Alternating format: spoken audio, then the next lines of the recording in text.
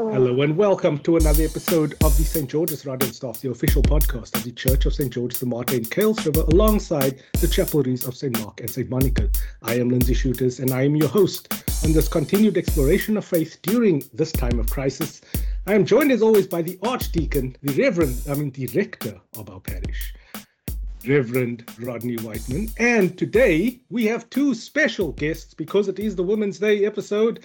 So we decided to have a few women on. I don't know how this will go, but Cleo and Jessica, happy to see you here. How are you two doing today? Please introduce yourself.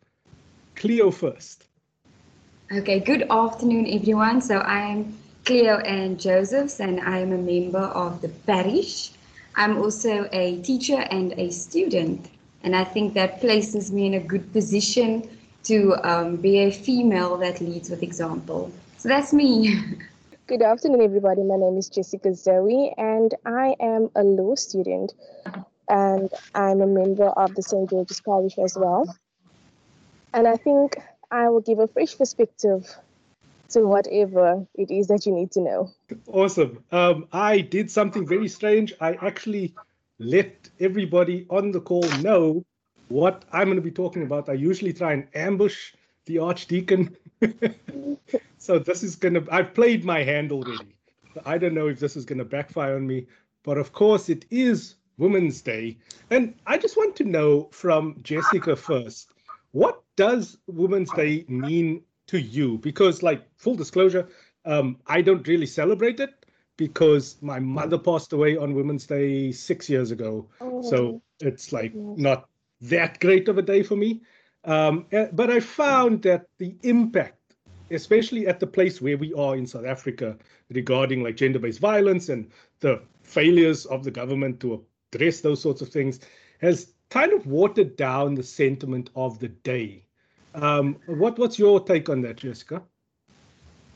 Firstly, I would like to say I apologize for the passing of your mother on this day. And I really hope the Lord will be with you regarding that. However, my thoughts on this day is it is a tragic day as well as a day for hope and positivity. I mean, all those years ago, they marched the women marched the union building for equal rights. And today, our rights are taken away by men so easily, so without a thought to anything else. So my thoughts on Women's Day in South Africa today is just a sad occasion, but sometimes I have the thoughts that it could be occasion of happiness as well, of hope and positivity. I have mixed emotions regarding it. Yeah, that's generally what I've been picking up from a lot of people. Do you have anything do you feel differently, Cleo, or do you agree, or what's your vibe on Women's Day? My vibe on Women's Day is that I think it's a very important day because to an extent, we are showing men or teaching men how we should be treated. And whether that is equality in the workplace, whether that is domestically at home, how our sons would treat their mothers, or whether that's in society on the street, assisting women in that way, not taking away from what men go through and the issues they face, but, putting the spotlight on women and why they are so important and what we've come through to advance for the generations to come, for little girls who aren't able to fight for themselves or speak for themselves or behave in a manner that is appropriate in society or in the church or in the home. Father, just coming to you, hearing this, I usually it's very emotionally taxing to hear these kinds of accounts because you feel like men have just let the entire country down. And I mean, I try my best to set the positive example for my son and to celebrate my wife in as many ways as possible. I was brought up by women, so I have fewer positive male role models in my life than I do female. So, Father, where do you stand as a man approaching Women's Day, knowing that women feel like them? It's interesting how as much as you have new voices and new minds to the dilemma that women find themselves in, The scenario seems to stay the same. And why are men not changing? Generally, if we are still sitting with a woman murdered or abused every 26 minutes, 26 seconds, then it means men are not listening. They're not taking in the message. Neither are they holding this conversation with each other so that mindsets can be challenged and trained, and lives can change, behavior and attitudes can change. So somehow we're still not reaching. Somehow the message is floating in cyberspace or in other spaces where men don't want to engage. How then can we address that? Is it that we need to do? Now, does it mean that we have to hear the voices of children and empower them to speak so that fathers, boys, and men can learn? What platforms are we going to need for this change to happen? Because the expectation is, for example, put on women. They need to change the way they dress or the way they present themselves. So why are we as men not changing? Why are we still primitive in this regard? And what do we need as a mechanism to keep things change? It's just what should men be doing? What more should we be doing to put women at ease? Well, if you can interject, I think it comes down to the foundations of society in terms of the family, with fatherlessness. That's one of the things, especially young men who are affected by fatherlessness. So some might struggle with women in authority, and so they could deliberately defy their mothers, their grandmothers, older sisters, aunts, because there isn't the male role in the household to actually show them the way that women should be treated and why authority from women is so important in terms of shaping that young boy into a young man and eventually someone who's going to be another woman's husband if it is on the cards.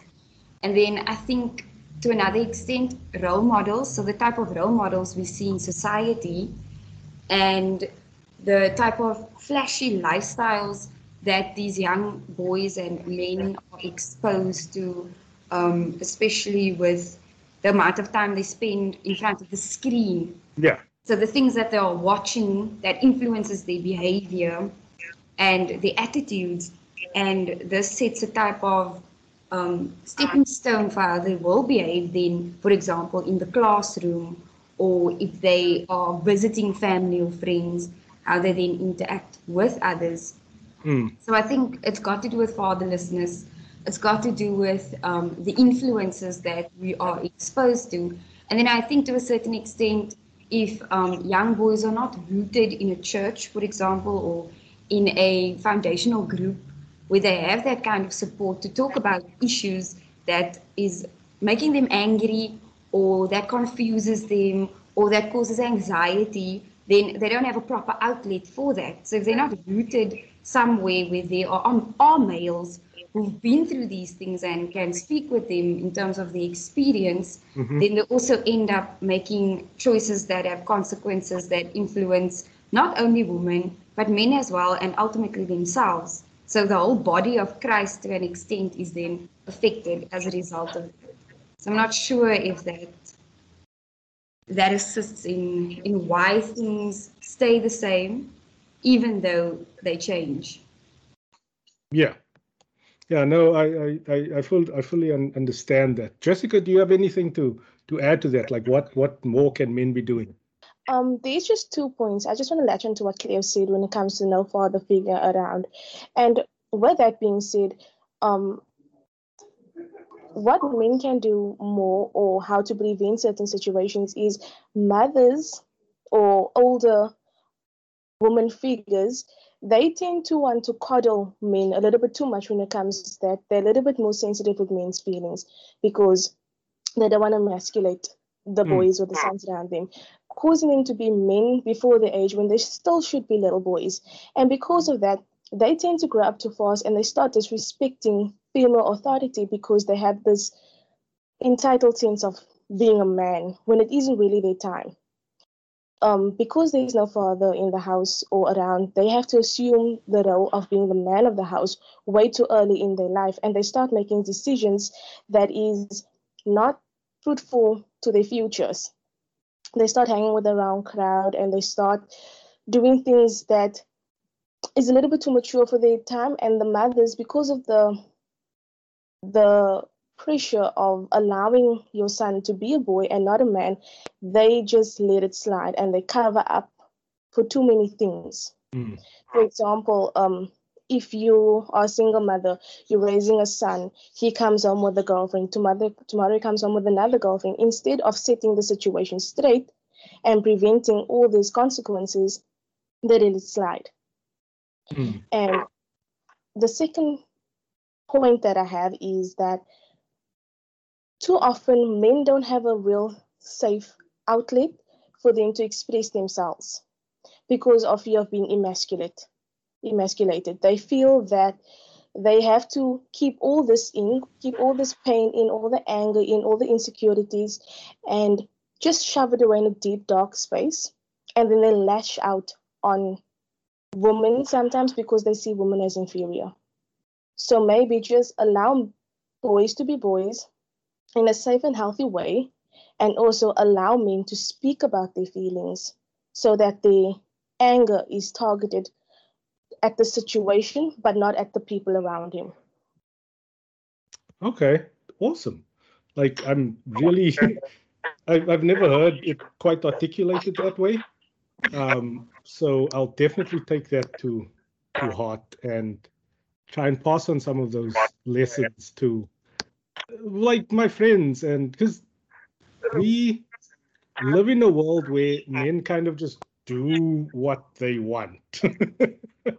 And there's no recourse, there's no nothing because of the way society is structured. So there's never the proper voices of dissent, for lack of a better term, aimed at us.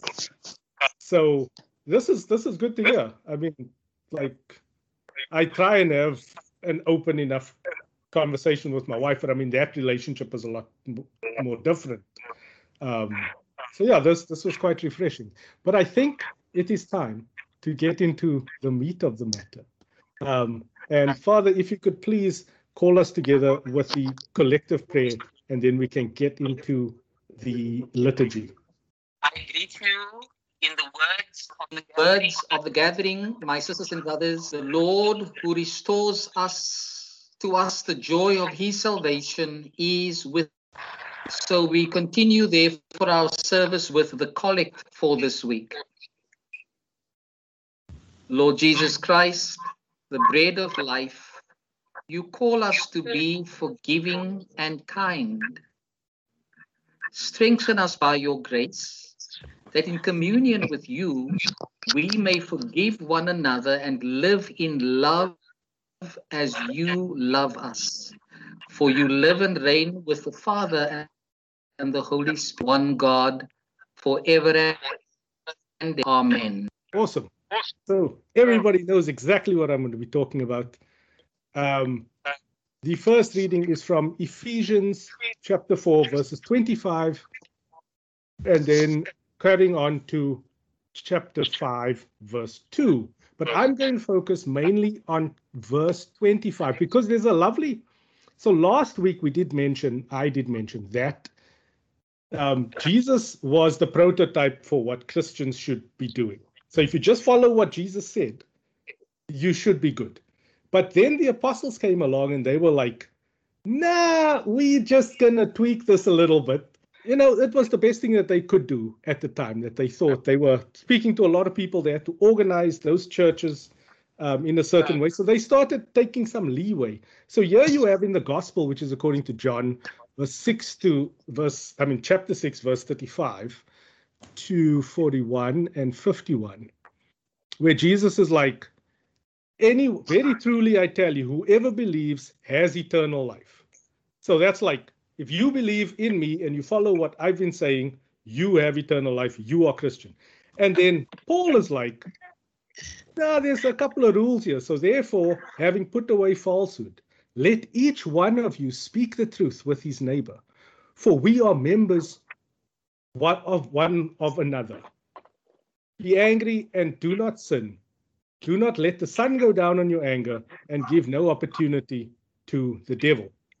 So we have two women who have voiced their disappointment in men, and they have to sit in a church as part of a community with men, within a church that is also pretty much a patriarchy still.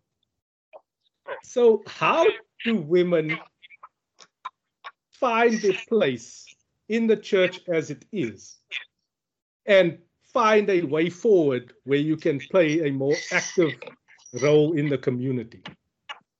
Okay, so what I do want to say is that I think to a certain extent, so Reverend stands in front, right, on the altar. He's a male. However, as I've noted, the church wardens are a group of females. So to a certain extent, they stand squarely behind Reverend and what it is that he stands for in terms of the day-to-day running of the church and the way that our church community comes together. So there is a space for us, even though it is having to be on the shoulders of a man. We have a certain extent that we can influence the males around us. I don't want to say with a whisper in the ear. I don't think it works like that. That doesn't sound too good. But I'm assuming that they sit around the table and everyone has something to bring to the table to make sure that we all eat well, if I can use that analogy. And then another thing is that for us at St. George's especially, well, we've stepped up already in terms of our bishop, who is a female coming from our church. And I would know this because I've been in the church for plus 20 years. So I was quite young when the bishop was a priest at St. George's, and seeing the way that she was leading the church then, being a young girl and looking up to this female, this woman who is basically running things and making sure that everybody gets to eat around the table. She's now stepped up a level and she's the bishop of the diocese, and she's continuing with that leadership. So to an extent, even though we are surrounded by a patriarch, we've come out on top and we are able to influence not just women, but men. Now for me, it's a little bit easier as well because I come from a household of 4 females, yes, and a male. So I have siblings who are girls, and then I have my father. So he's surrounded by 4 females, and it's quite inspiring and refreshing to see how my father advocates for females. It might not be out in a social public space, but it definitely happens in the home.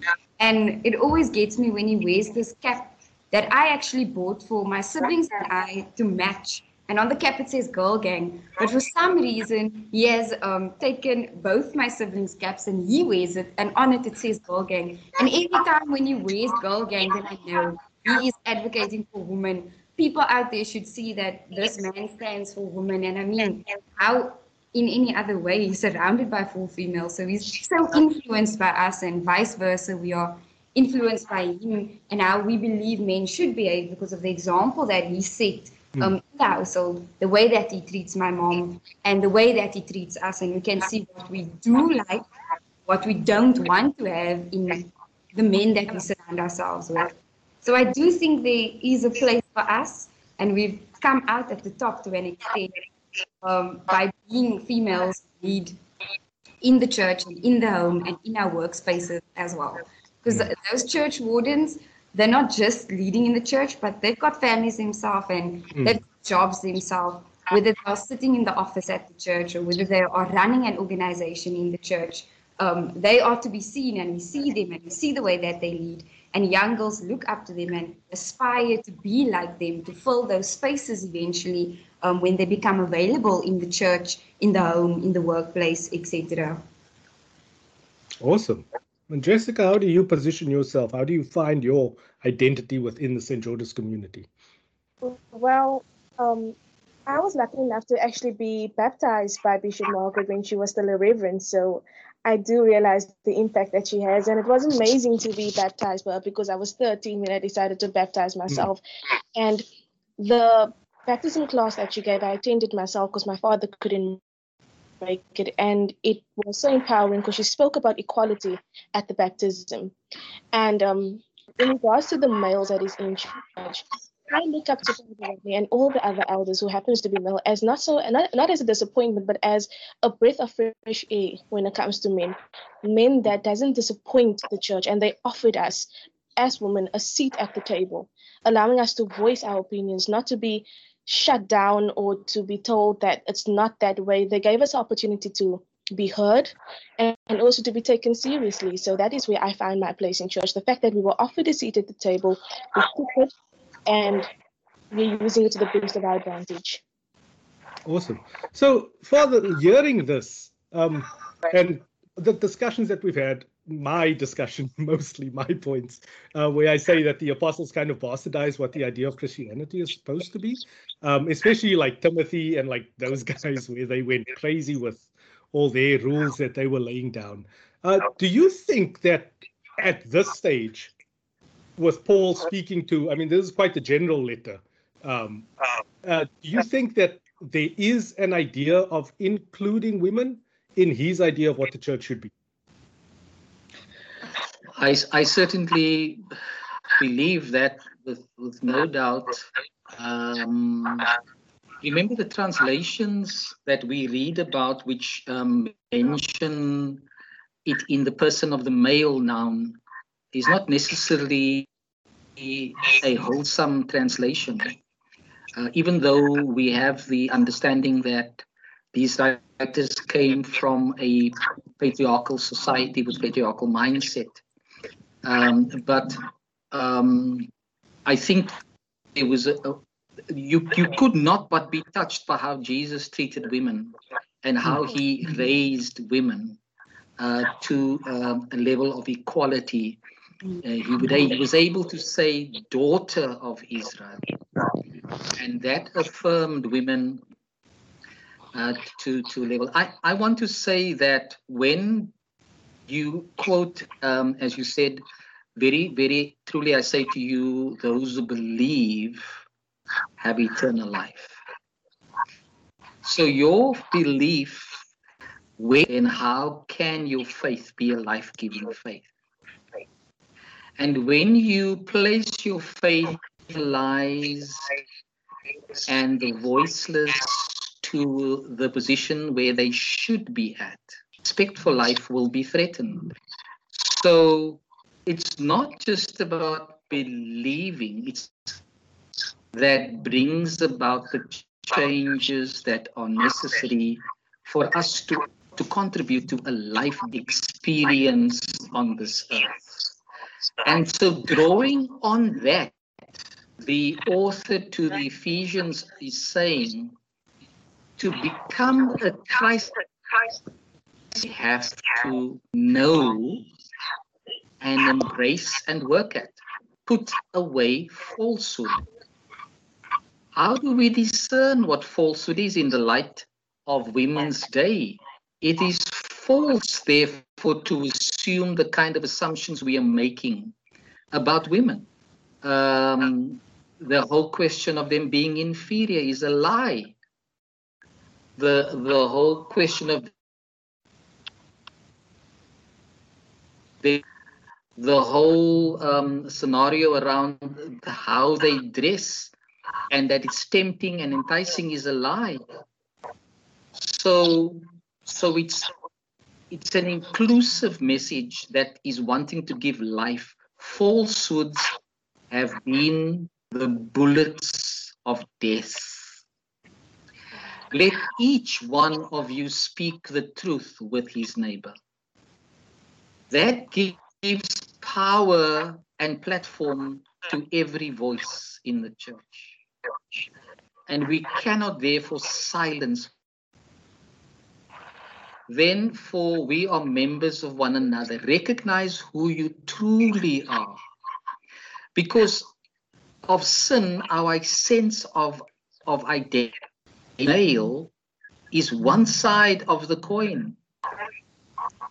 And you cannot be male if you're never going to be, you're never going to embrace. So in other words, our language has become our enemy. Not language as such, the language we choose to speak. And then falsehoods and the lies and the disunity. When apartheid said we were not one with one another, here in the face of apartheid and the church, the author to the Ephesians said we are members of one another, baptized in the name of Jesus. So you have to be angry at what apartheid has done. And but your anger must not lead you to sin. So I think that the author's words and message is based on, very truly I tell you, if you believe, you will have eternal life. Because coming to faith in Jesus, who raised up, who did not miss the opportunity of giving women and children, who challenged the very perimeters and principles of the systems that seem to govern our lives. And he draws us, very truly, I tell you, if you really truly believe, then you will have eternal life. You will be part of the life-giving of God to the world. I greeted the congregation this week and last week with these words. To us the joy of his salvation is with you. That's for me an important premise of how we need to begin to break down. Now, whilst we speak generally, what matters is in that moment where you are in whatever situation, are you believing enough to address the issues that you are confronted with? Are women that will be dissenting? Will I speak out as a man when I see a women being accosted? And you know, we are so, it's so right, we are groomed and shaped that we even fear to take the risk to speak out. I failed in many regards when it came to that.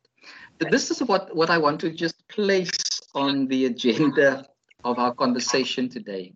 Wherever I have been a rector of a parish, the ministries of women surfaced. Anybody assume that you will hear a voice from the males coming to say, sit nearer? You must come up and say, that is my place, whether you like that or not. If you have an issue with it, go and deal with your. God has restored us in the joy of his salvation. So because of what he did, I'm able to live in that space. God is more feminine than male because women have something about them that men fear what women can bring to the table. As a man under construction, I'm truly honored to say, with the help of women, that change is happening for me. I mean, we've discussed it before. We hold very similar ideas of like the role of our wives. I think our wives are quite similar as well, where like Monique can do absolutely everything that I can do, and a lot of it she can do better. So yeah, I'm very grateful that I don't think I would have been happy with a more traditional idea of like a submissive wife. Because I don't like carrying the burden of other people as well. But just a question to the two ladies. I've always had this problem with Jesus as a male figure. So he says, to close out this gospel, like, I am the living bread that came down from heaven. Whoever eats of this bread will live forever, and the bread that I will give for the life of the world is my flesh. Would it be different, Jessica, if Jesus was a woman? Like, what is your picture of God? Because I'm still of the belief that most people have this idea, like, your father is the prototype for God.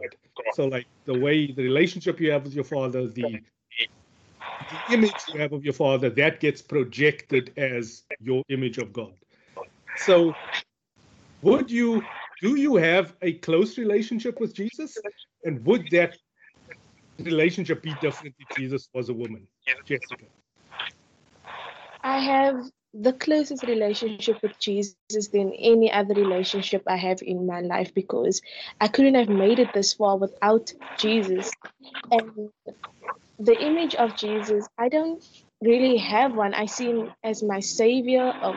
I guess out of habit, I call Jesus him, male, and I call God Father out of habit. But I don't think it would have been any different if it was a female. I guess at the time when the Bible was written and when all these miracles by Jesus took place, he probably wouldn't have been as accepted if he was a female, because that was the time of, women was submissive. They didn't have a say. They were there to hold the babies and raise the kids and cook the food. They didn't really have a say. So I think Christianity as a whole would have been different if Jesus was a female and not a male. So that is my view. Okay. And Cleo, how do you see God? Does God have a gender? And then what's your relationship with Jesus like? And do you think you'd be closer if Jesus was a female? So, in terms of God having a gender, I assume God to be male gender, only because to an extent that's what I've been exposed and how I've been raised.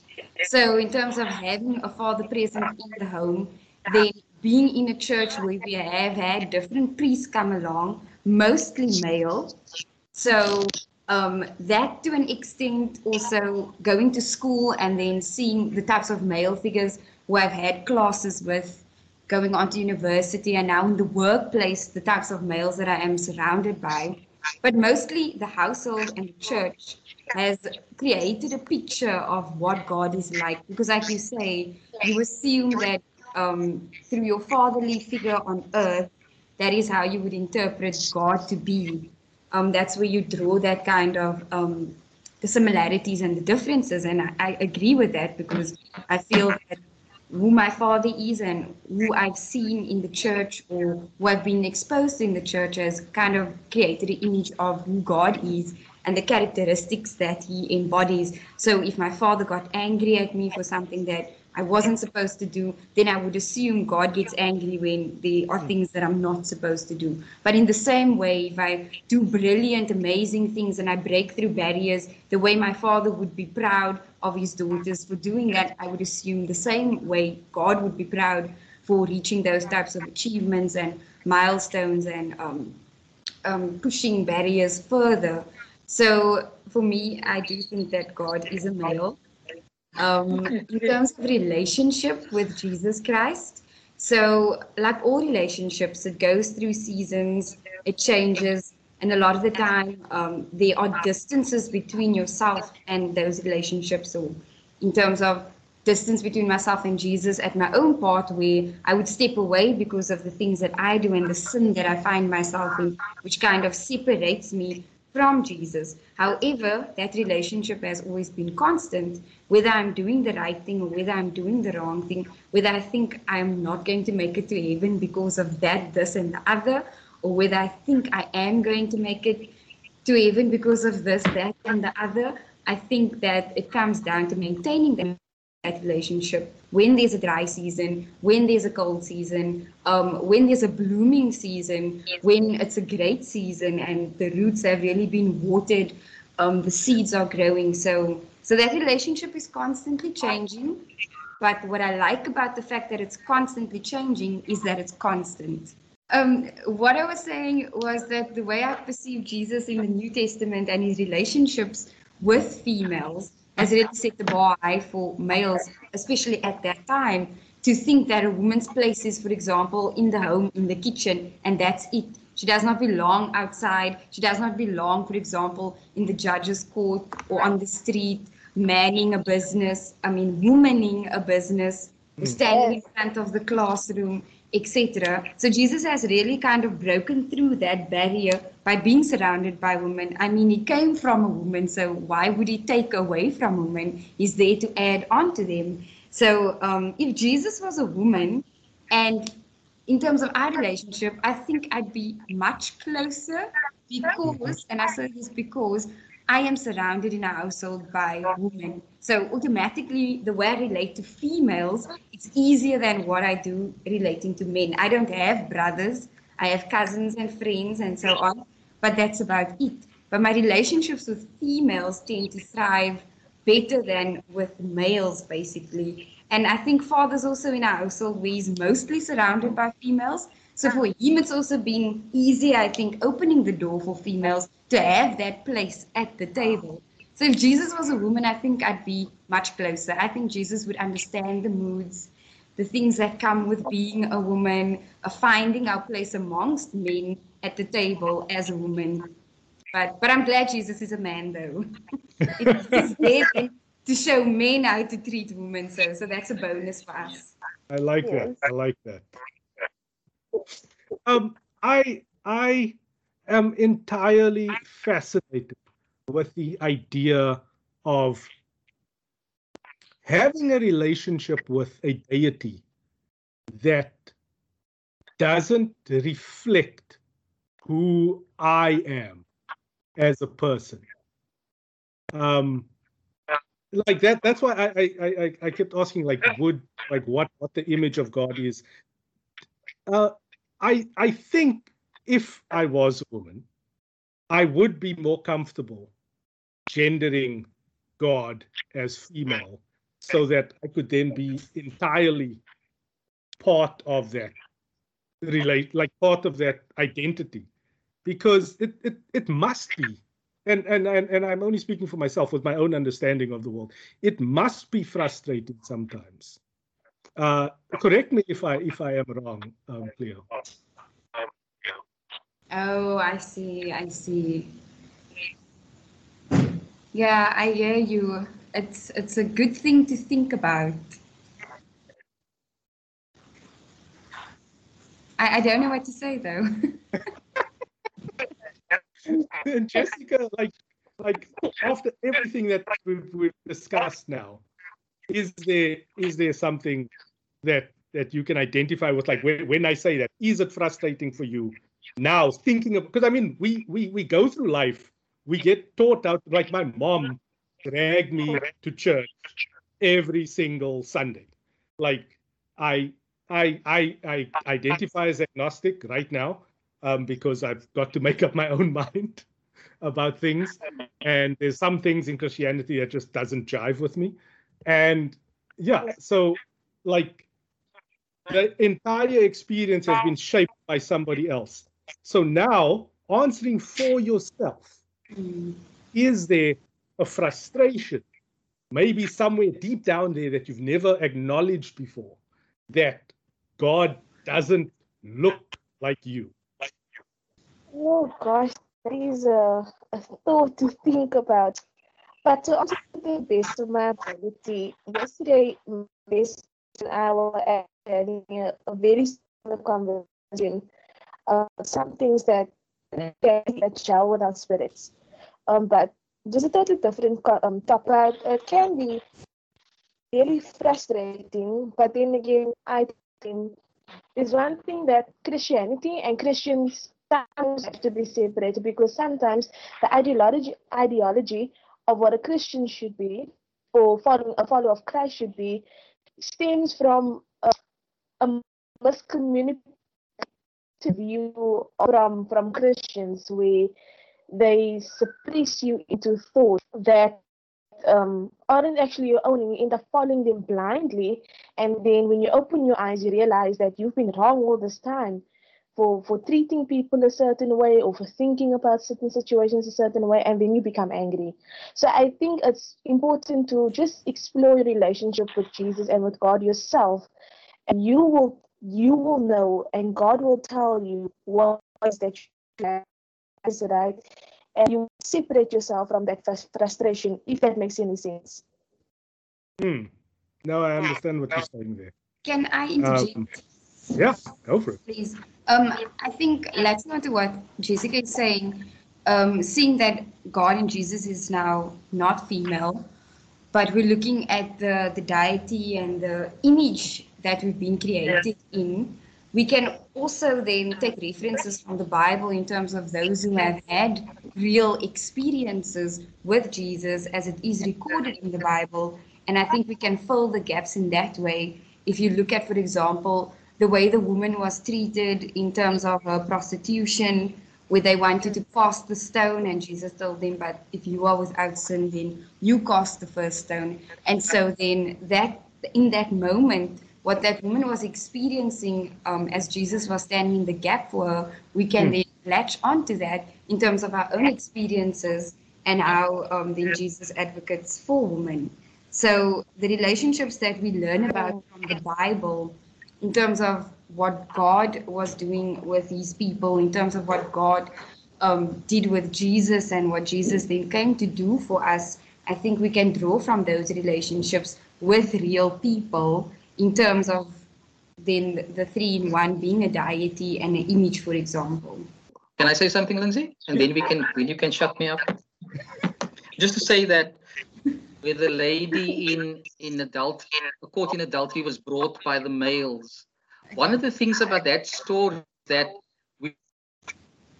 the adulterous man, the coward who slept with this woman and would not himself come out because he's. So there's more to the story than what we just read in words of the story.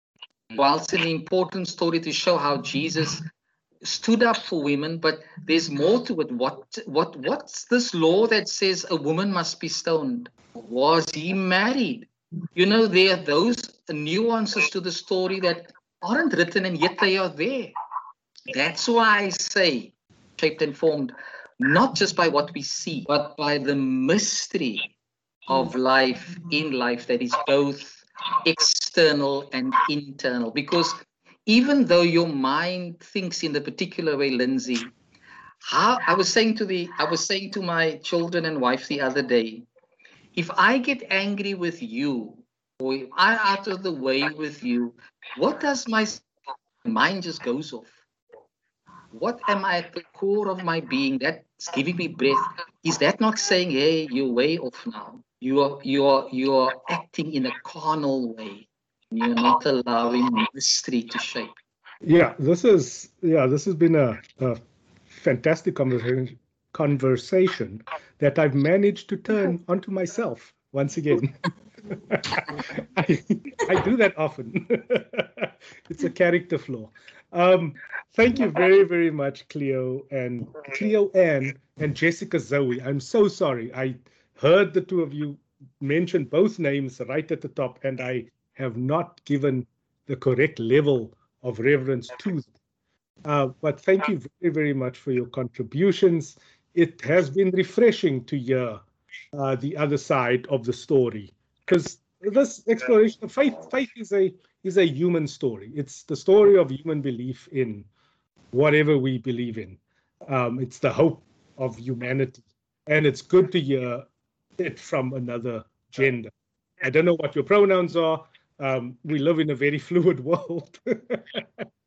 But I thank you very much for the value you have added to the conversation. Reverend, if you have any other points to add, and then a few other points of reflection in the praise of the church.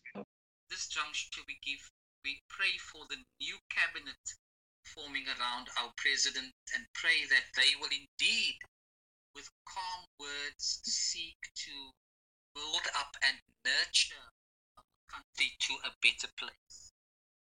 We ask God's help upon all who are ill, Continue to pray that God will bring healing to the COVID circumstances. Think of many in ICU, and we pray for them. Pray for those that have died, and pray that they may find eternal rest and comfort to those that. We ask God's blessings on all participating in the Olympics, and ask that they may be protected from any harm. They will be helped to use their gift for God's glory. We ask God's blessings also on birthdays and anniversaries, that God may by His strength continue to pilot your lives.